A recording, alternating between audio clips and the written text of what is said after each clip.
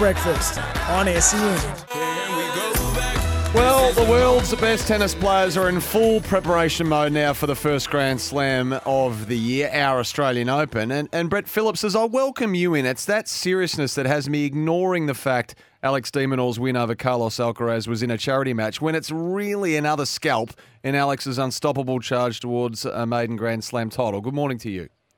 Yeah, let's just take out the word EXO and just celebrate another top 10 win and jump on this gravy train, Sam and Kane. So, look, it's great for him personally. Yes, I mean, Carlos wasn't at his absolute best. His first real hit out last night, he probably missed a few balls that I'm sure he'll sharpen up and keep inside the tram lines come round one. But, yeah, look, Alex, it's good for him. I mean, regardless of the circumstance, format, best of three, best of five, just to go up against these guys, get a W in the column, and just builds his confidence. And who knows what that may lead to. But the draw comes out today at 1 o'clock. So this is when we start to get a little serious and we can start to plot the course of, who we think is the best chance to, really go deep at the Australian Open. So hopefully the draw is reasonably kind in those first few rounds. Take us inside the draw for those that, they follow the tennis but not as closely as you and they're not familiar with how it all works. It's a bit of an event these days, isn't it? It is, indeed. Yeah, it'll be streamed. You can watch it live. They obviously have a computerised system. They place all the seeds in first. There are 32 seeds on the men's and the women's side. And then, Dexter, the computer, starts doing his magic, Sam and Kane, and just aligns players alongside the seeded players. And then we start, taking a look at the matchups for round one. So, obviously, there's still qualifying going on, which is going to go into tomorrow with, obviously, the rain on Monday. So, we'll have, obviously, opponents playing qualifiers, which will be determined once all the qualifying is complete, and then those qualifiers will slip into the draw and be matched up. So, yeah, look, it's great that we get it sort of a couple of days out so we can start to really, analyse and critique.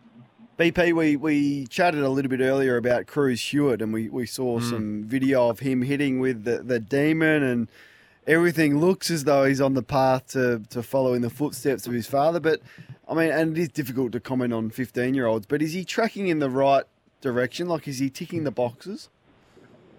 No doubt, Kane. Yeah, he's grown a lot in the last 12 months. He's won a couple of ITF junior events, and, look, he's heavily invested. And, he's around, obviously, not only that junior scene, but, I mean, he's around Leighton when he's on the road a lot, if it's Davis Cup or, other things that Leighton's doing across the globe. But, he's been able to soak up that environment and get a feel from it from such a young age. So, yeah, actually, I was up at KDV Sport, just opposite Heritage Bank Stadium there on the Gold Coast last year and watched him practice for about 45 minutes. And, no, he's obviously cut of pretty good cloth. He's got the competitiveness of his father. And, look, it's early days, but, he's won a couple of ITF events this year. And, there's some people out there, Kane, who think he gets a bit of a leg up with some favouritism because of the surname. So people can debate that. But we'll see long-term whether his results stack up. I hope so. And the other thing we discussed was Justine Henin and her magnificent backhand a little bit earlier. Is the single-handed backhand dead forever? Will we ever see it again? Like, because if a youngster's coming through, they're not advised to go with the single-hander anymore, which is a shame. No, the coaching method these days is to go a little safe and go with the double hand. And, obviously it can be an attacking shot, it can be a defensive shot. But, look, all of us who love the aesthetics of tennis, we want more of the single-handers. There's one Aussie playing today. He'll start the day in Adelaide, Chris O'Connell, who's playing Sebastian Korda in the quarterfinals. And Chris has got a wicked backhand, particularly cross-court, that gets that great angle, dipping away. It's just a beautiful shot to watch. So Chris will have it in his kit bag, and we know that Stan the man has still got it. He can unleash. What is he now? About 39. Stan. He's going to play another Australian Open. Yep. He's got one of the best. So it's not totally dead, but it's not common these days. Yeah, and his uber famous countryman Roger Federer. I mean, he was the best at the single-handed backhand. Beautiful. It was a work of art, of grace and power and precision, and all of the rest of it. You mentioned qualifying. I think BP. I think I saw Johnny Millman. He's still alive, and we've got more matches to get underway today, of course. I think he was surprised how many were out there yesterday, and this is what it's become, 3-week event, huge crowds. It felt like the tournament already started, but look, John fed off that.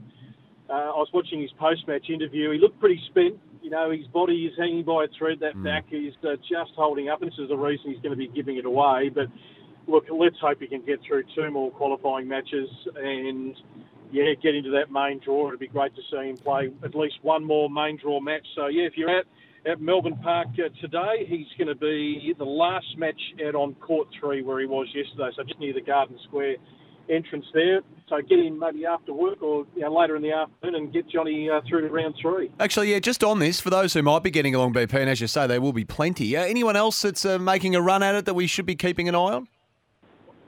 Well, there's 12 Aussies in second round action today, so they'll all Right. be on the major courts, Care Arena, 1573 in court 3. There's a couple on the outside courts as well. Of those names, I mean, Storm Hunter, we'd love to see Storm. She's our number one doubles player in the world, but, we've always thought she's got the capabilities to be a top 100 singles player, so hopefully she can get through to the final round. Lefty, she deserves to be in double figures at some point. I know it's that balancing act of playing doubles and singles, which is obviously earning more lucrative dollars right now in doubles, but, yeah, she's one to watch today as well. And I think tonight, Novak Djokovic and friends at Rod Laver Arena. I think it's about $20 to get in if you want to get in there. And I don't know what they're going to be up to, raising some good money, though, for charity, the Australian Tennis Foundation. I think it's live on 9 and 7:30 as well if you don't get along. Novak Djokovic and friends. I like it. All right, BP, love it, mate. We'll talk again tomorrow, I'm sure. Thank you, gents. There's Thanks, Brett BP. Phillips there. Alex de Minaur winning again. Charity match against Carlos Alcaraz. Chris O'Connell through. Darius Saville won as well. The draw out today, 1 o'clock. The all-important draw for the main draw for the men's and the women's at the Australian Open. Are you packing your boardies this afternoon? Yeah. Tell us what's happening. You're going to be down at Lawn tomorrow Down at morning? Lawn, it's the Mountain to Surf, part of the Lawn Pier to Pub Carnival down there. A glorious weather forecast. In fact, I got a text from the Pipe who's been a little bit unwell, but he's rising for this. He says, I'll see you. Good, Dwayne. I'll see you tomorrow in board shorts, 31 degrees. So the Pipe will be there with his... How good are you packing your running shoes? Me? Yeah, my for running this days. Mountain to Surf. I think it gets started at 8:30, so I think we're going to see it all unfold right in front of us there. So we'll get to see them start off fresh and in all sorts of pain, I would have thought. Sammy and Dwayne live from Lawn to celebrate the Peter Pub Festival. Yeah, there's flatter parts of Australia, so I think they'll learn it there up in the Otways. That'll hurt. And I'll be on Dwayne's World, which I'm looking forward to from 12 o'clock, of course, and chatting to you for Midday Madness. You call, you get on. This text as well, just on goal kicking from 889. I like this. Best kicks at goal. Troy Luff and Nick Davis used to go to the bar when they were having a shot because you knew they would nail it. Chance to get a cold one. Troy Luff. Chance to get a any Sydney player, you would think he'd plug her, wouldn't you? Not Troy- Troy Luff didn't spring to mind. This one, Tanasi, Jay Schultz, he was a star. Routine was he's good. flawless. Peter McKenna, of course. Plugger always gets mentioned in these dispatches as well. Rarely missed. Even About his... our man Lordo. Lordo. Pretty accurate. Yeah, absolutely. Outstanding set shot for goal. The grass, never forget it. One of the great quirks in the game, the grass. He did it every single time. He did it in the roof, under the roof. He did it outside. That was the routine. Yep. Love it. All right, we'll take a break. It's our final break. Julian De Stoop is around. He's coming in for mornings next. So stick with us.